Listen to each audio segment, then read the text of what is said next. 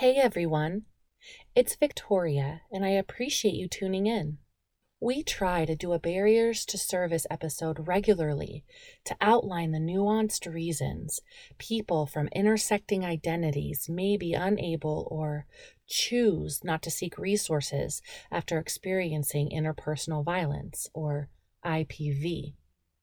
The purpose of these episodes is twofold. One, to validate the experiences of marginalized survivors and help them identify options as they move forward in their healing journeys, and to name barriers for marginalized people so privileged folks can better understand what impacts people's choices without projecting their own ways of knowing and being onto other people. In this episode, we will focus on the many reasons immigration status and national origin may be barriers to service for survivors. Then we will hear from Penny Gonzalez Soto, an immigration attorney at Student Legal Services here on campus. Please know that this episode focuses on immigration and nationality in a U.S. context and is not intended to provide an exhaustive list of barriers. There are likely many more reasons people do not seek out services than I have time to mention here, and every experience is valid and worthy of compassion and support. Also, immigration policy is often in flux, so the following information could very well change in the near future. Now, there are many reasons human beings choose to cross borders, as they have for centuries. Some cross borders to seek new opportunities, some to be closer to family, and some for their own safety. The reasons for immigration are complex and as individual as the people themselves. We know that immigration and nationality are hot topics on an international scale. One such topic we're hearing a lot about in the States today involved detention centers. Years ago, many Mexican immigrants came to the United States for seasonal work under U.S.-approved programs because their labor was necessary for U.S. agriculture. Programs such as the Bracero program allowed immigrants to enter the U.S. for seasonal work, then easily return home to their families until the next year. This program lasted for nearly 25 years, then was axed because of concerns over working conditions. But agricultural jobs remained and remain necessary, as well as the labor of the individuals engaging with it. But immigrant people working the fields were and are subject to increased harm from employers and more difficulty with seasonal and cyclical movement over the border. And now we have thousands of people from Latin America, including children, incarcerated inside of crowded and unsanitary facilities by the U.S. government for attempting to cross the U.S.-Mexico border. Most of these humans fled their homes in Mexico and Central America because of safety concerns. Imagine leaving behind everything you know and love because you're unsafe in your own home, then walking thousands of miles seeking safety in a difficult and sometimes dangerous journey to a country that is hostile toward people who look and speak like you. It's hard for many U.S. citizens to imagine these circumstances because we have the privilege of not needing to consider them. I am constantly in awe of the bravery and courage demonstrated by the human beings crossing or attempting to cross our southern border. Our current presidential administration has issued new rules barring folks from claiming asylum inside our southern border, regardless of their reasons for seeking refuge. Reports state that many women and children being detained have been sexually assaulted while in U.S. custody, many of them by U.S. officials. The sexual abuse experienced by women, children, and members of the LGBTQIA+ community is rampant in detention centers and has been going on for a long time. There have also been several illness outbreaks in detention centers, including COVID-19, as well as family separations and child deaths. These are truly horrifying conditions for human beings to live in, and to think this is taking place in our own country is nothing less than shameful. This topic is but one example of the current climate for immigrants in the U.S. and it highlights barriers to seeking IPV services. Some women, children, and members of the LGBTQIA+ community were abused prior to or while immigrating to the United States. There are many instances of sexual assault perpetrated by coyotes who help immigrants enter the U.S., and many immigrants who are detained by Border Patrol report experiences of sexual assault by U.S. officials in detention centers or while in U.S. custody. People detained in U.S. custody who have also been abused by their captors or anyone else and are still being held in custody have little agency to advocate for any need, let alone interpersonal violence services. Even if they were able to leave detention centers, they likely wouldn't know where to go for support in a country that is both unfamiliar and hostile. Undocumented statuses go beyond detention centers, and these folks experience barriers as well. First, I want to name that I intentionally use the term undocumented instead of alien or illegal, because human beings are not aliens, they're people, and using this term dehumanizes them, which helps justify or excuse violent behavior against people with undocumented statuses, as we have seen at our border and in detention centers. Also, the term illegal is neither neutral nor accurate because human beings aren't illegal. They have names and hopes and dreams that deserve to be seen and respected. Given that our current president began his campaign by describing Mexican immigrants as rapists and, quote, bringing crime, the term illegal is even more problematic because its association takes on larger connotations than immigration choices. It is worthy of note that immigrant populations actually commit crimes at lower levels compared to the general U.S. population. It's important to always remember that human beings, adults and children, are at the heart of the immigration debate. Now, immigrants of all documentation statuses account for around 13.6% of the total U.S. population. According to the Pew Research Center, the estimated number of undocumented immigrants currently residing in the United States ranges from 3.2 to 3.6% of the total U.S. population. Undocumented simply means that a person born in a different country migrated to, resides in, and oftentimes works in the United States, but does not have legal documentation of their presence in the U.S., like a green card or a visa. Humans with undocumented statuses come to the United States for a number of reasons, including those already mentioned, and not all of them cross the southern U.S. border. Undocumented immigrants come from a variety of places outside of Latin America, although we hear much less about them than our neighbors to the south. Contrary to popular belief, working people with undocumented statuses pay taxes into federal programs and are not allowed to access or even apply for federal benefits, such as food stamps or cash assistance, and many have been waiting years for a documented status. We also know that it takes longer for someone from Latin America to obtain citizenship than a person from a white majority country, like Ireland, for example. As Trump said in 2018, he wants less immigration from, quote, shithole countries, and more folks from places like Norway. We can certainly infer what that means. Undocumented immigrants also live in fear of arrest and deportation by Immigrations and Customs Enforcement, or ICE, because of their statuses. Deportation may mean that folks with undocumented statuses will be torn from family members in the U.S., lose their income, return to violent conditions in their countries of origin, and or experience violence from U.S. officials. Discrimination and fears may be increased for immigrant parents because of legitimate fears of being separated from their children.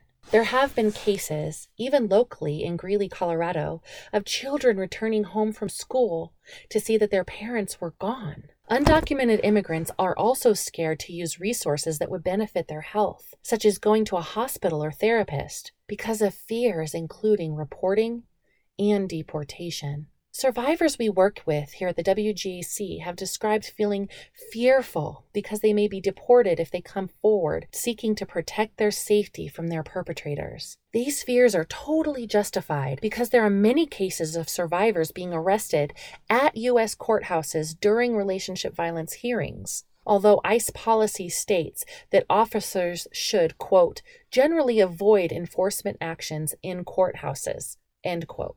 In fact, according to the Immigrant Defense Project, there has been a 1,200% increase in arrests and attempted arrests in and around New York State courthouses from 2016 through 2017. What's worse is that some attorneys speculate that tips are given to ICE by abusers because they know the exact date and time of court hearings, which means that ICE has likely helped perpetrators further abuse their victims. For example, in one North Carolina case, a woman and her 16-year-old son were in court because of a misdemeanor complaint filed by their perpetrator, and both of them were arrested by ICE just as the woman was going to testify against her abuser. In another case, according to a report by the former president of the Massachusetts Bar Association, one victim hid from ICE in a courthouse bathroom, which resulted in her case being dismissed because she did not appear in the courtroom. This woman was in court in the first place because her husband strangled her in front of her children. I can go on and on about different cases, and it's truly horrific that these are the experiences of undocumented people in our country. As you can imagine, the trauma associated with IPV is increased by fear, arrest, and detainment, which creates barriers and further suffering in silence. And these are the experiences of people who have come forward and asked for help, like society tells them to do. In these cases, the U.S. justice system has failed the very people they are supposed to protect. Recently, the Trump administration redefined the already existing public charge policy, which is essentially an income-based requirement for immigrants seeking green cards and certain visas in the U.S. Previously, the Clinton-era rule defined a public charge as people who rely on cash assistance, public benefits, and limited green cards and certain visas for these folks. However, the new policy scrapped this definition and expanded the definition of a public charge, which is now written as a person who the government determines is relying or may come to rely on federal public assistance, such as food stamps or government housing programs. Although it's interesting to note that I haven't found information on exactly how officials make these determinations.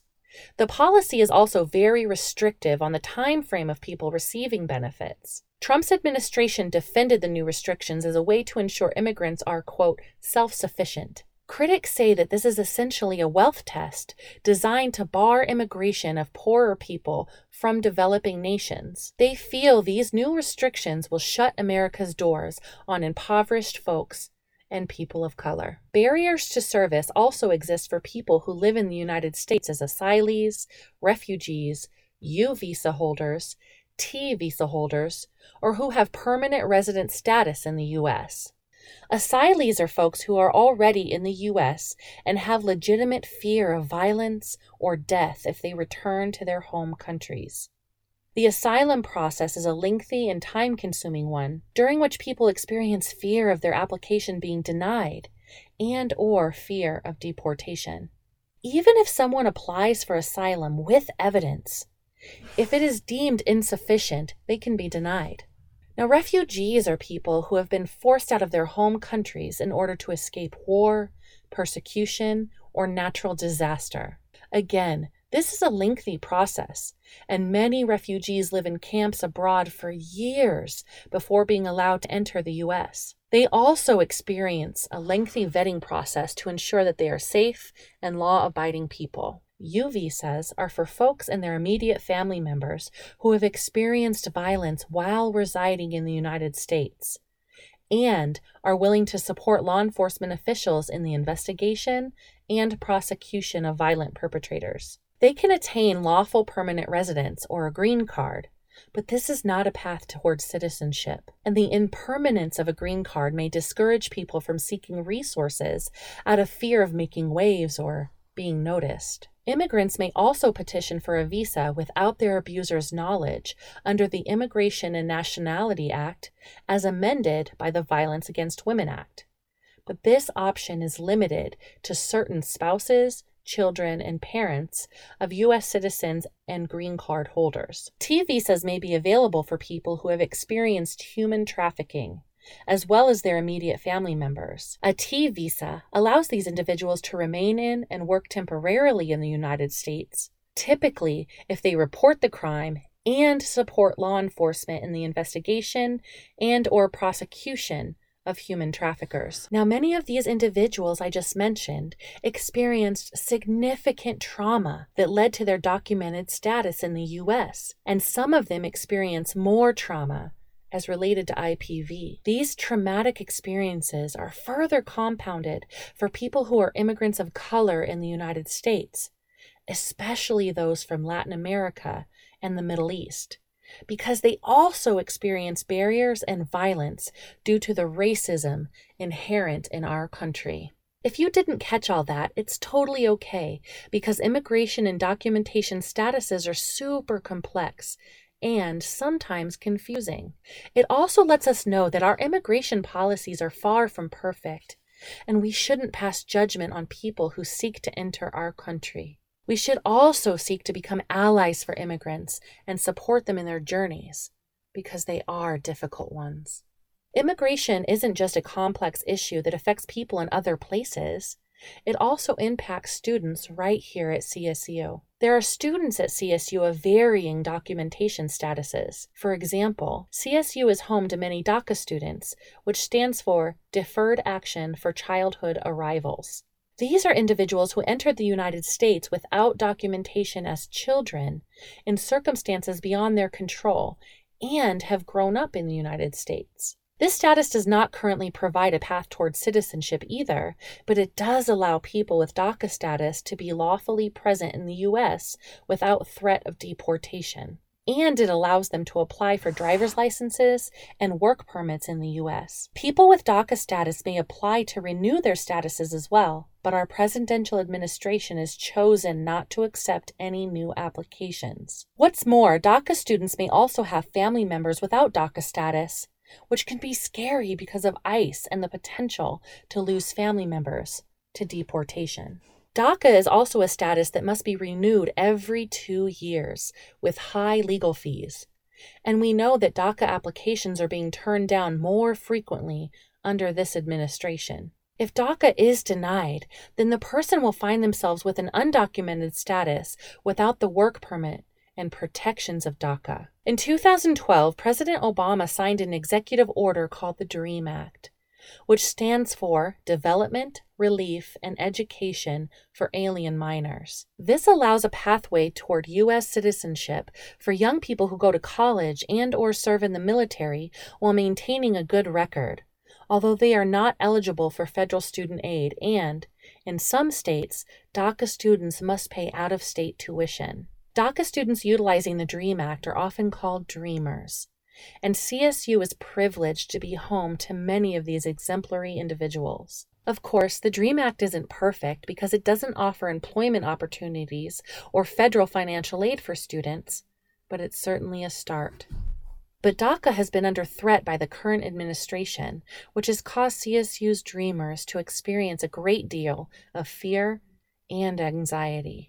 For example, DACA applications, including renewals, are being turned down more frequently since Donald Trump took office. This is scary for students because they are known to the system by their DACA status, and they could be barred from completing an education they already started. Similarly to humans of other undocumented statuses, existing fears of deportation, in addition to relentless racism toward folks of color, act as barriers to service for DACA students on a systemic and interpersonal level. For example, in 2016, self-described conservative students here at CSU erected a, quote, free speech wall on the plaza shortly after Donald Trump began advocating for a border wall. This was understandably super upsetting for Dreamers at CSU, but the conservative students refused to take it down, and they rebuilt it once other students dismantled it. This was one of the many acts of overt racism that has taken place on CSU's campus,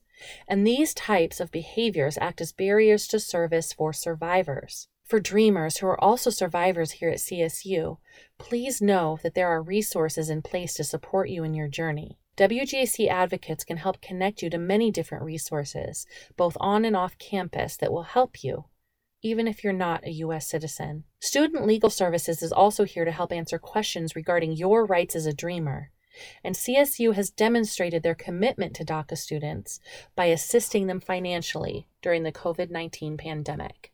International students on our campus also experience barriers to service in the aftermath of IPV. Many of these students arrive to CSU with an F1 student visa, which is required to enter the United States for school. F1 visa holders may come with their families and are not allowed to work off campus in their first year. Additionally, international students studying on an F1 visa are not allowed to access public benefits through the federal government, such as food stamps or cash assistance. Although they can access some resources, like the Food Bank of Larimer County, WIC, which stands for Women, Infants, and Children, and some CSU and private scholarships. As with Dreamers, international students are not Pell eligible, meaning they are not allowed to access federal financial aid. This can act as a barrier for people who are trying to pay Fort Collins rental rates and support their families while also studying at CSU. The lack of benefits and financial aid support may mean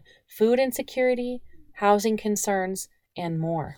For DACA and international student survivors, the barriers to access may become more pronounced in the aftermath of interpersonal violence, because a trauma often exacerbates an already difficult situation for students who are simply trying to obtain an education. Certain documentation statuses intersect with IPV in ways that may increase trauma and impede academic success and retention.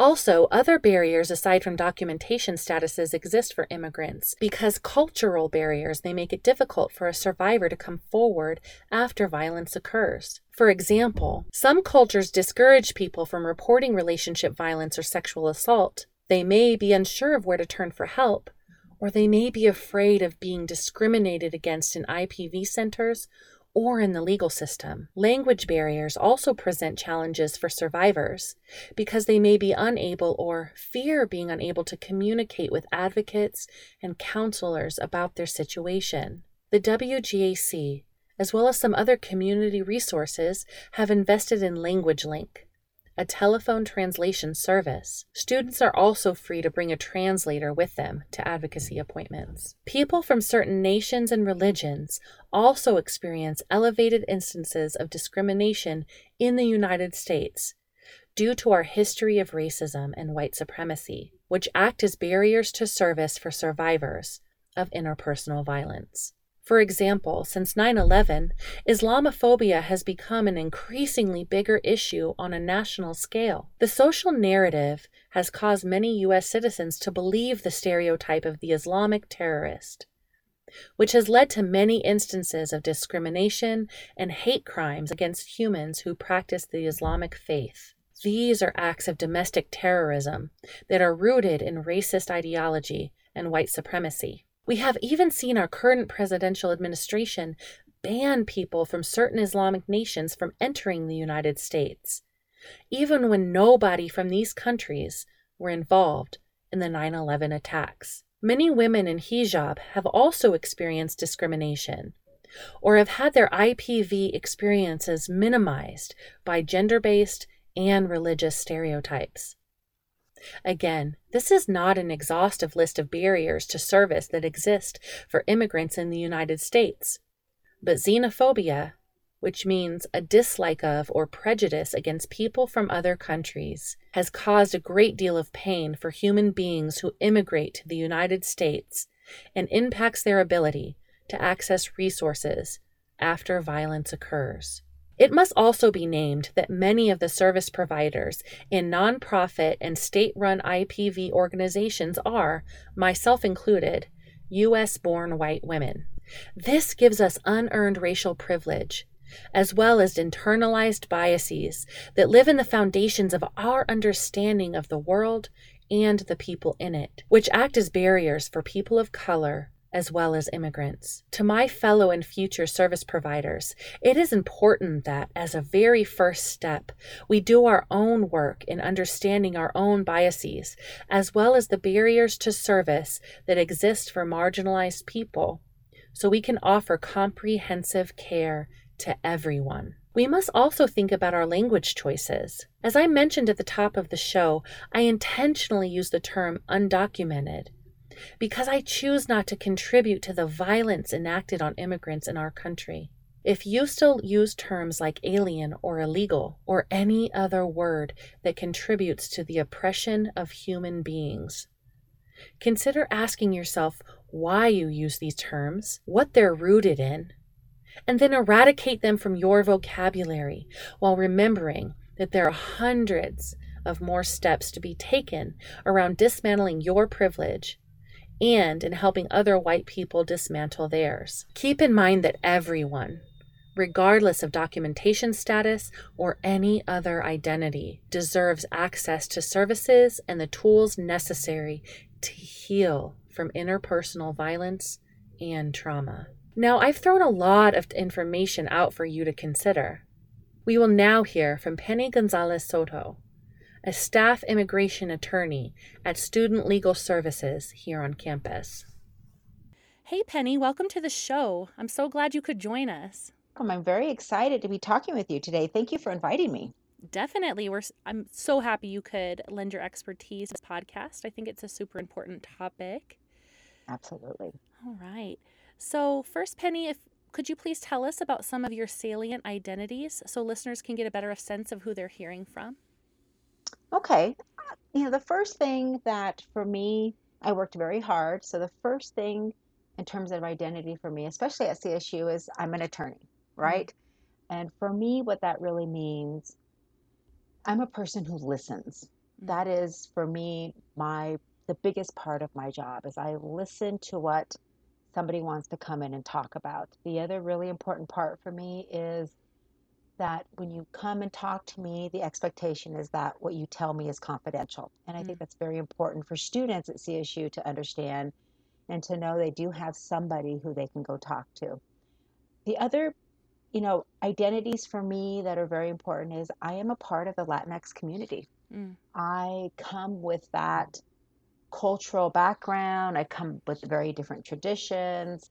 I come with oftentimes it means another language that I speak. So that is a very deep core of who I am. The other couple of them is I'm a single mother. And so I come with a very different perspective as an attorney and as a single mother and looking at students and understanding where that student is moving forward and why they may be coming to student legal services instead of calling their parents for assistance, which I think is important that that sort of service is available to students. And then the other part of me is that I'm actually a first generation college student. I was the first person in my family to go to college. And at this point, I do have a sister and a brother who have both gone to college, but it was a very both exciting and unique, but a difficult situation when I decided to go to college because I really didn't have anybody to guide me forward. And so that resonates with me always when we have students that come into student legal services and asking questions to remember that not necessarily the first generation, but that these are very simply things that have never been encountered because I lived through that, I think, in a much deeper way. Thank you so much for sharing that and for your openness and being very upfront about those identities. I think that's really important for listeners to hear. And it also sounds like you lend a very particular expertise, which is awesome. I hope so. Yeah. I hope it works out that way. Yeah, for sure. Could you tell us about your role here on campus a little bit more? Absolutely. So I came to CSU full-time end of August, actually August 26th of 2019. So I started at CSU the same day that students started classes. Oh, great. But I was contracting with Student Legal Services for a couple years before that as an immigration attorney.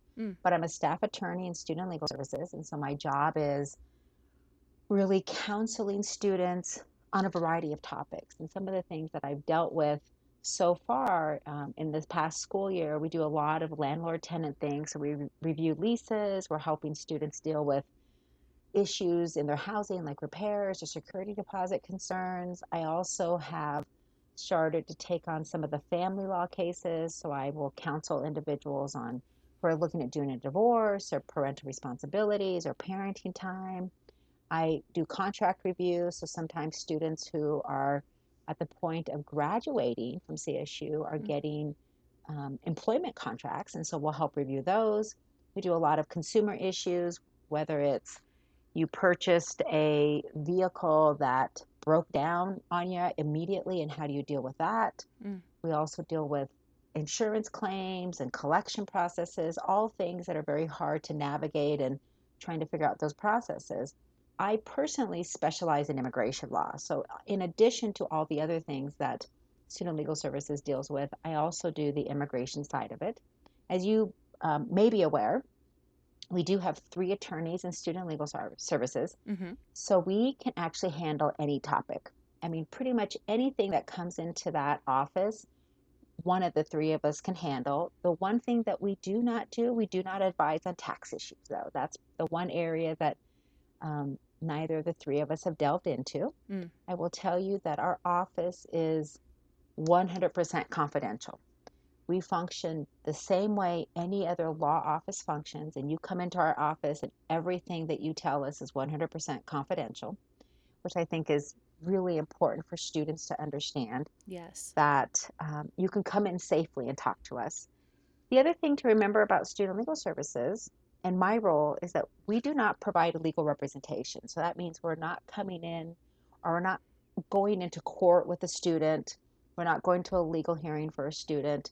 Our role is really to advise and counsel and guide, again, listen to what the student is hoping to get out of, or how to deal with, or what resolution they're looking for. We're helping the students strategize. If we come across a case that we feel does need to have legal counsel, we're Mm-hmm. very honest with the student. We let them know this is not something you can go forward on your own, and we can definitely refer to a local attorney in the Fort Collins area that works with that particular issue, but more importantly, has worked with students before. Oh, That's wow. really important to find individuals who are attorneys in Fort Collins that have that particular experience. And then, of course, if that student decides to go forward with that private attorney, payment to that attorney is dealt with privately, and the student has to handle that. Mm-hmm. Sure. That's amazing to hear about all of the different things that student legal services can provide to students. I think it's really important, as you mentioned, with the confidentiality piece, definitely, but all of those other Absolutely. services. It's awesome. Absolutely. And with that, in the realm of immigration, what kind of support do you or have you offered to students at CSU?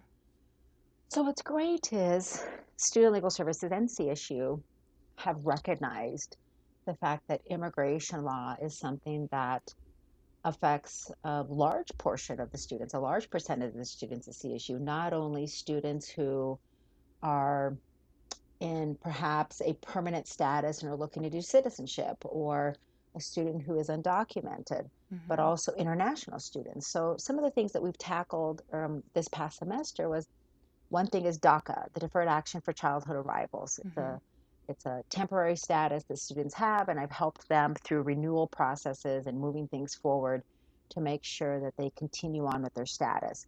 One of the other things we do in the realm of immigration is very simply planning for the future. Mm. DACA students is a temporary status. Oftentimes, there are other statuses that, for instance, F1 students, who are students, international students who are here just to study, Mm-hmm. planning for the future. So again, we work with the international students. We also work with students who are applying for what is called adjustment of status, which is permanent residency, permanent status in the United States. Mm. We also help students who are looking to become U.S. citizens and do what is called the naturalization process. So I've been doing immigration for just under 20 years, and so I can Wow. advise on just about any immigration topic. If we do have a student who wants the employment side of immigration more in depth, we have an expert, an immigration attorney who specializes in the employment side, and we can definitely refer to her. Mm. She actually comes in as a contract attorney during the school year once a month to meet with students who need that particular experience that I don't have. Mm-hmm. The other thing that I do is I have specialized for those 20 years in what are called victim immigration cases. So they're Mm-hmm. VAWA cases, the Violence Against Women's Act, and U visas, which are victims of a crime visa. Yep. So that is something that I have particularly specialized for the past 20 years. One of the wonderful things about Student Legal Services, we take a holistic view of the immigration cases. Mm-hmm. So I have known from my experience for the 20 years that students may not know the full history of how they arrived into the United States or Mm-hmm. how they ended up with the status that they have or the lack of that status. So when students are comfortable and they come in and they want to meet with us about an immigration case, and if they're comfortable with it and they're willing to allow it, I will encourage them to include a person who knows that history to be part of the appointment. Mm. And it's usually by telephone. It's oftentimes a parent, but sometimes it's not. It could be an older sibling. And the reason that we like to do that is I want to be able to truly evaluate, is there any possible path for this individual to legalize their status? Mm. And so when I include that other person, I'm able to evaluate the entire family situation. And what I'm searching for in those evaluations is any way for that student to legalize. And it could be, for instance, maybe their parent had a pending immigration case for the past 20 years, and that Mm. the student might have a benefit from that petition because they were a child when that petition was submitted. Mm. I have had in my career a handful of cases where I discovered in a holistic view that a client's grandparent was actually a US citizen Oh, who wow. then under those immigration laws at that time passed that citizenship on to the client's parent, Mm. who then passed it on to the client. So I've had clients that turn out to be US citizens, and it may take us a few months or a couple of years to gather all the evidence to prove that. Mm-hmm. But lo and behold, all we have to do is go in and process a US passport. So it does take a lot of work to figure that out, but Mm-hmm. it's amazing when it happens, when Oh, you I bet. discover those hidden paths that nobody's thought to ask. That's incredible. Yeah. The other part of the services that I think are very important for students is just that full immigration evaluation for the student. I have found that many students have never fully looked. Their parents may have at some point in the past done an evaluation with an attorney, Mm-hmm. but the student just doesn't have that information. So I think it's very important for that student to understand, how does the immigration process work? What are the ways that a person can actually legalize their status? And how do you, if you have a potential way in the future, whether it's 3 years from now or 5 years from now, how do you protect that benefit in the future? So, how do you Mm. make sure that you continue to be eligible for that status in the future? I also want them to understand how to recognize when that avenue opens up to them in the future. Mm. It's a very important thing to just simply know what it is that you're dealing with. It's that information empowers you to be able to strategize for the future. That's a great point. Thank you. Thank you. As you may already know, the WGAC works with survivors of interpersonal violence, which we understand to be relationship violence, sexual assault and harassment, and stalking. And you kind of touched on this when you talked about VAWA, but could you tell us a little bit about how, in your experience, interpersonal violence intersects with immigration for survivors? So, as we talked before, I specialize in the Violence Against Women Act cases and then Mm. later the U visa cases. And both of those programs are founded in the knowledge that the majority of us had already had, but that immigration took a while to acknowledge Mm. that a person's immigration status is oftentimes the tool that is used to maintain somebody in that abusive relationship. Mhm. that is as simple as, okay, go ahead and call the police.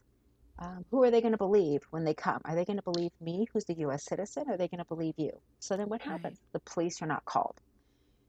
The U visa was designed, VAWA requires that there be an actually family relationship. So there has to be a marriage or you have to be related by blood of some sort Mm. in order for a VAWA case to work.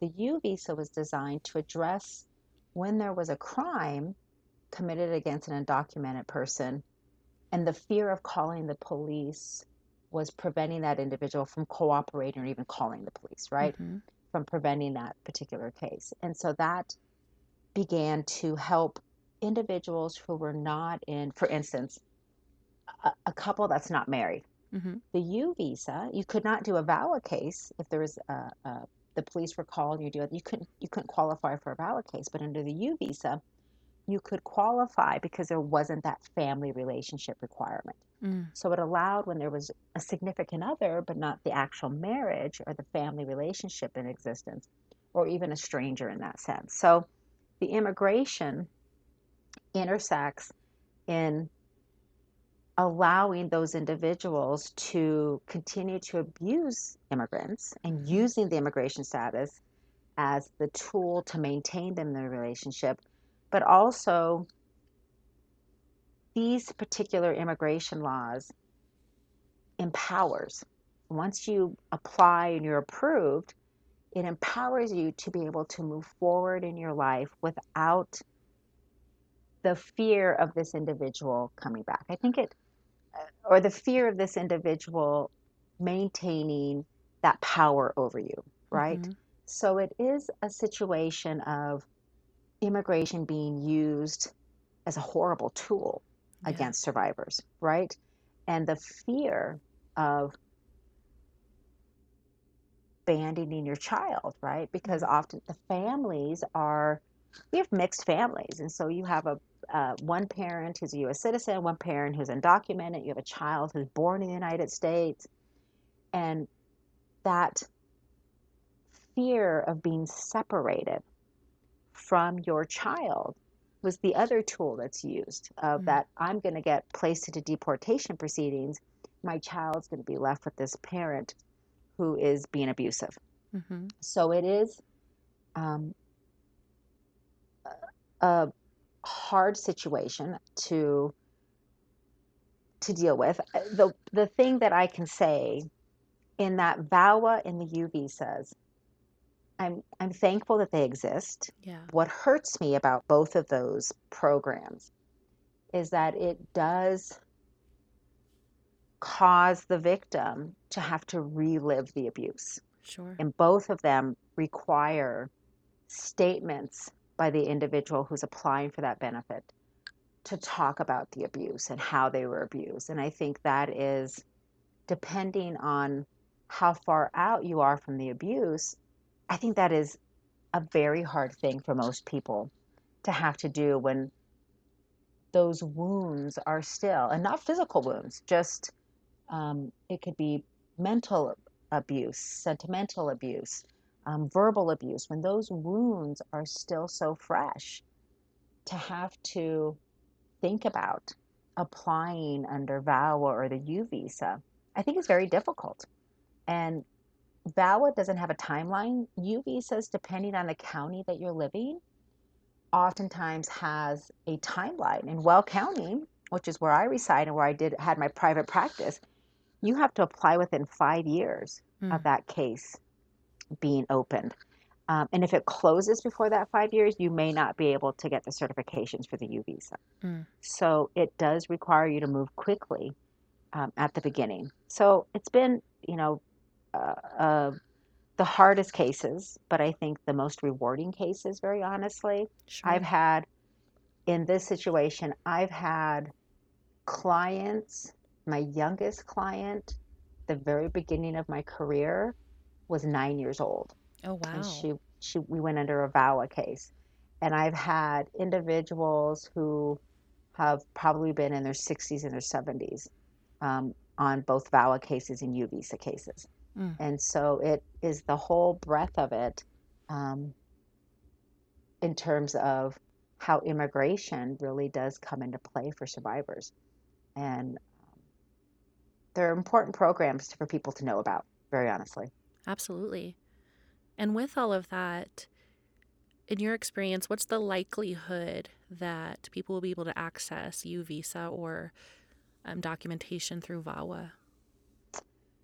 So VAWA is probably, if you have that family relationship, whether it's a marriage or there is an adult um, child or a parent, VAWA is the program that you want to go under, very Mm-hmm. honestly. It has less requirements, and will move more forward. U visas, unfortunately, now applying for a U visa requires cooperation of law enforcement or the court to do a certification, and that has become harder and harder as we move forward.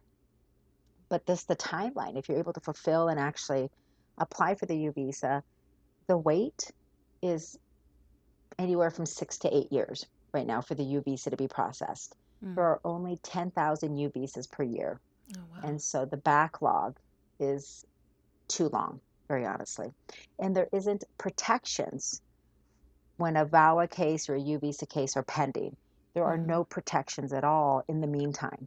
So it is very possible. I have had many cases go through VAWA and U visas and gain their status, Mm.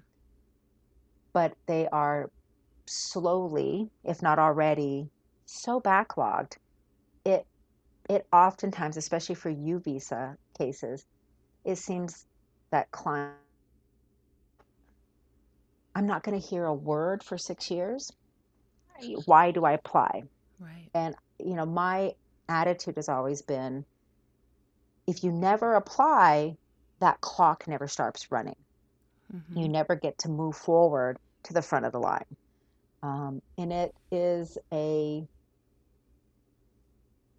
benefit that if you can qualify, you should absolutely apply for it. Mm-hmm. I have never had a VAWA or a U visa case denied that we applied for, but I also was very careful to make sure we submitted sufficient evidence from the very beginning. Mm. And I have started to see, I'm on several listservs for attorneys and especially immigration attorneys, where we are starting to see rejections or denials of U visa cases Mm. for lack of evidence. And those cases it's a lot of work up front to submit them complete to begin with. I think sometimes individuals will submit an application with the expectation that they will fill in the gaps at a later point. That has never been my mode of moving forward. Mm. Let's get it submitted completely with the hopes that your case will move forward a little bit quicker if need be. But it's possible. It takes a painfully long time Mm. to know whether or not you've been approved. I see. Okay. And with that, what are the financial costs and length of time? You kind of touched on that with the U Mm-hmm. visa and others, but what are the financial costs and length of time involved in pursuing citizenship in particular? And in your experience, are there people who are barred from accessing this path? Okay. So citizenship or naturalization is how it's referred to in immigration, Mm. is a process that comes after you obtain lawful permanent residency. Mm. So lawful permanent residency is always the first step. Lawful permanent residency gives you the right to live and reside in the United States. You can travel in and out of the United States with really no issue. Mm. Those cards are normally issued for 10 years at a time. And the only reason that the cards expire is to update the technology in the card and, of course, to update a picture of the Mm. individual. The actual residence, even if you don't renew your permanent residency card, your residency doesn't expire. It can be destroyed. The best way to know, the best way to destroy your permanent residency is to have a criminal conviction, Mm. right? The other way that you can choose to lose your permanent residency live permanently in the United States. And you can actually um, give up the permanent residence if you want to go live in another country, because you are barred from living permanently in another country as a permanent residency, as a Okay. permanent resident. Now, the cost of permanent residency can run from a ballpark of $3,000 to $8,000. Mm. And what those costs include is initial petitions by potentially a family member and employer, Mm-hmm. the actual processing costs of the permanent residency. There's a medical examination. There's biometrics that are both fingerprints and pictures. You may have to do a waiver, and sometimes that includes attorney costs. Now, the length of time to get through this process, for instance, if you are in the United States legally, you entered on a visitor visa, you come into the United States and you actually get married to a US citizen. You could apply for your permanent residency and you'd be on the lower end of this $3,000 to $8,000 estimation. Mm. And it'd probably take you anywhere from 13 months to 24 months to gain your permanent residency. Mm. And you would get to do that while you're physically in the United States. Now, if you're doing an immigration process through a sibling who's a US citizen, and let's say you're from Mexico, it's going to take you more than 20 years to even get to the front of the line to get your permanent residency. And Long during time. those 20 years, there's absolutely no benefit or protection for you from immigration. Mm. So you can see that the process depends on the path that you're going down and what are the eligibilities. So there are two parts to an immigration evaluation. And the first part is, do we even have a way to start a process? And these are the things that I actually do in a full immigration evaluation. So we look to see, is there a way for you to start? Most common ways, you have an immediate family member who could petition for you, a Mm. family member who's a US citizen or permanent resident. Immediate meaning your spouse, your parent, your sibling, or your adult child, Mm-hmm. right? That's it. That's what immediate family is. Or you can have an employer that's able to sponsor a case. And you do this initial petition. And what this initial petition does for you is it preserves your place in line for all the other people in that same category waiting to legalize their status, right? So it's basically a marker in a line of people. The second part of that evaluation is what happens when it's actually your time to legalize your status. So there's something called a visa bulletin. It is issued on a monthly basis and it tells you these categories. So, for instance, the best category to be in to gain your permanent residency is to be the spouse of a US citizen, Mm-hmm. or the parent of an adult US citizen, Mm. or the minor child of a US citizen. If you fall into any one of those three categories, there isn't really a waiting period other than what the processing timeline might be. But if you fall in any other category, the categories that come below those immediate relatives of US citizens each have a timeline. They have a quota of visas available every year, and they're actually split up by different countries. Mm. So this visa bulletin that comes out every year says, okay, what category are you in? And where are we at in this calendar of visas? And when will it be your time? And so this calendar has to get to your petition. So the date that you did this initial petition by a family member of an employer, and has to get to that date or past, right? Mm. So if you apply today, the calendar would have to get to June 11th, 2020, or past it in whatever category you fall in. It is Okay. only at that point, right? And you're waiting 2 years to over 20 years, right? To get to the front of the line in this waiting time. Mm. It is only at that point where immigration actually turns to the immigrant who's trying to gain a benefit to see if they're actually eligible. So you've waited a very long time, still not knowing whether or not you're going to gain status. Mm. The kinds of things that immigration looks at for residency are things like a criminal history. Those are the kinds of things that can make a person not eligible for immigration status. Or have you been previously deported? Have you been in and out of the United States? Have you ever been in the United States? And how did you enter, with permission or without?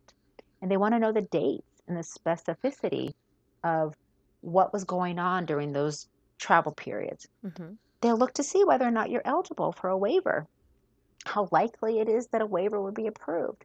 Now we have new issues of, how likely are you become a public charge? So this public charge evaluation. All of those things come into play only after you've gotten past this waiting period. So you can imagine if you've waited out this waiting period in the United States, that potentially there are issues because you've not had status for all of these years that you've been waiting. Some of these issues might have arose and you might no longer be eligible for something that you've been waiting to get, right? It's a very difficult process, very complicated. Now, Yeah. citizenship or naturalization comes after you gain permanent residency. And it's normally available only after you've had permanent residency for 5 years. And it has its own requirements. First and foremost, you have to be able to read, write, and speak English. You have some exceptions that might apply to that English requirement, and it's a combination of what is your age and how long have you been a permanent resident. There might actually be some exemptions also depending on, is there a medical reason why you don't have the ability to learn or retain English? Hmm. Other requirements or eligibility evaluations have to do again with your criminal history since you've become a permanent resident. Have you tried to vote in the meantime and you weren't allowed to because you weren't a U.S. citizen? Did you register to vote by accident? Has there been any sort of fraud or misrepresentation in your actual residency process? There's an overwhelming evaluation about good moral character when you become a U.S. citizen. So you can imagine all sorts of things that come into good moral character. One of the examples that people can't even imagine is they ask you, do you owe back taxes? Mm. So if you owe back taxes, you may not be able to do citizenship at that point. You'd have to get that tax bill paid off. And so it is the citizenship application. If anybody is ever interested in looking at how difficult it is to become a U.S. citizen, it's a form N as in Nancy 400, and it's about 22 pages of questions. Oh, wow. And it asks you about your entire history, your relationship to different groups or organizations. It is a very thorough examination. Thank you for sharing that. Sure, it's a lot of information. I will It tell you, is. I have submitted a proposal for the diversity symposium Okay. that really talks about those two parts of the evaluation of how does a person even start an immigration process? Because I Mm-hmm. think it is hard to grasp the concept of you have individuals who have family members who are U.S. citizens or perhaps permanent residents, but you still haven't gained status, and understanding that, this line of waiting is incredibly long. Yeah. I don't think that people understand that, if your only path is through a U.S. citizen brother or sister, you're waiting more than 20 years to gain status. So it isn't for lack of trying that some individuals do not have legal status in the United States. It's simply the process is broken. Hmm. I appreciate you saying that, and I think that would be a really interesting session to attend because I agree that I don't think folks fully understand the gravity or the length of time, any of that is involved in that path.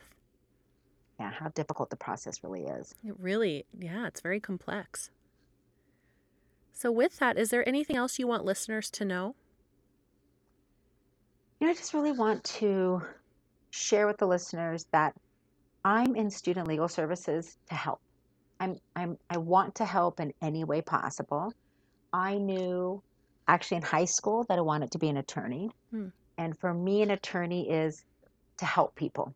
It is really a public service position.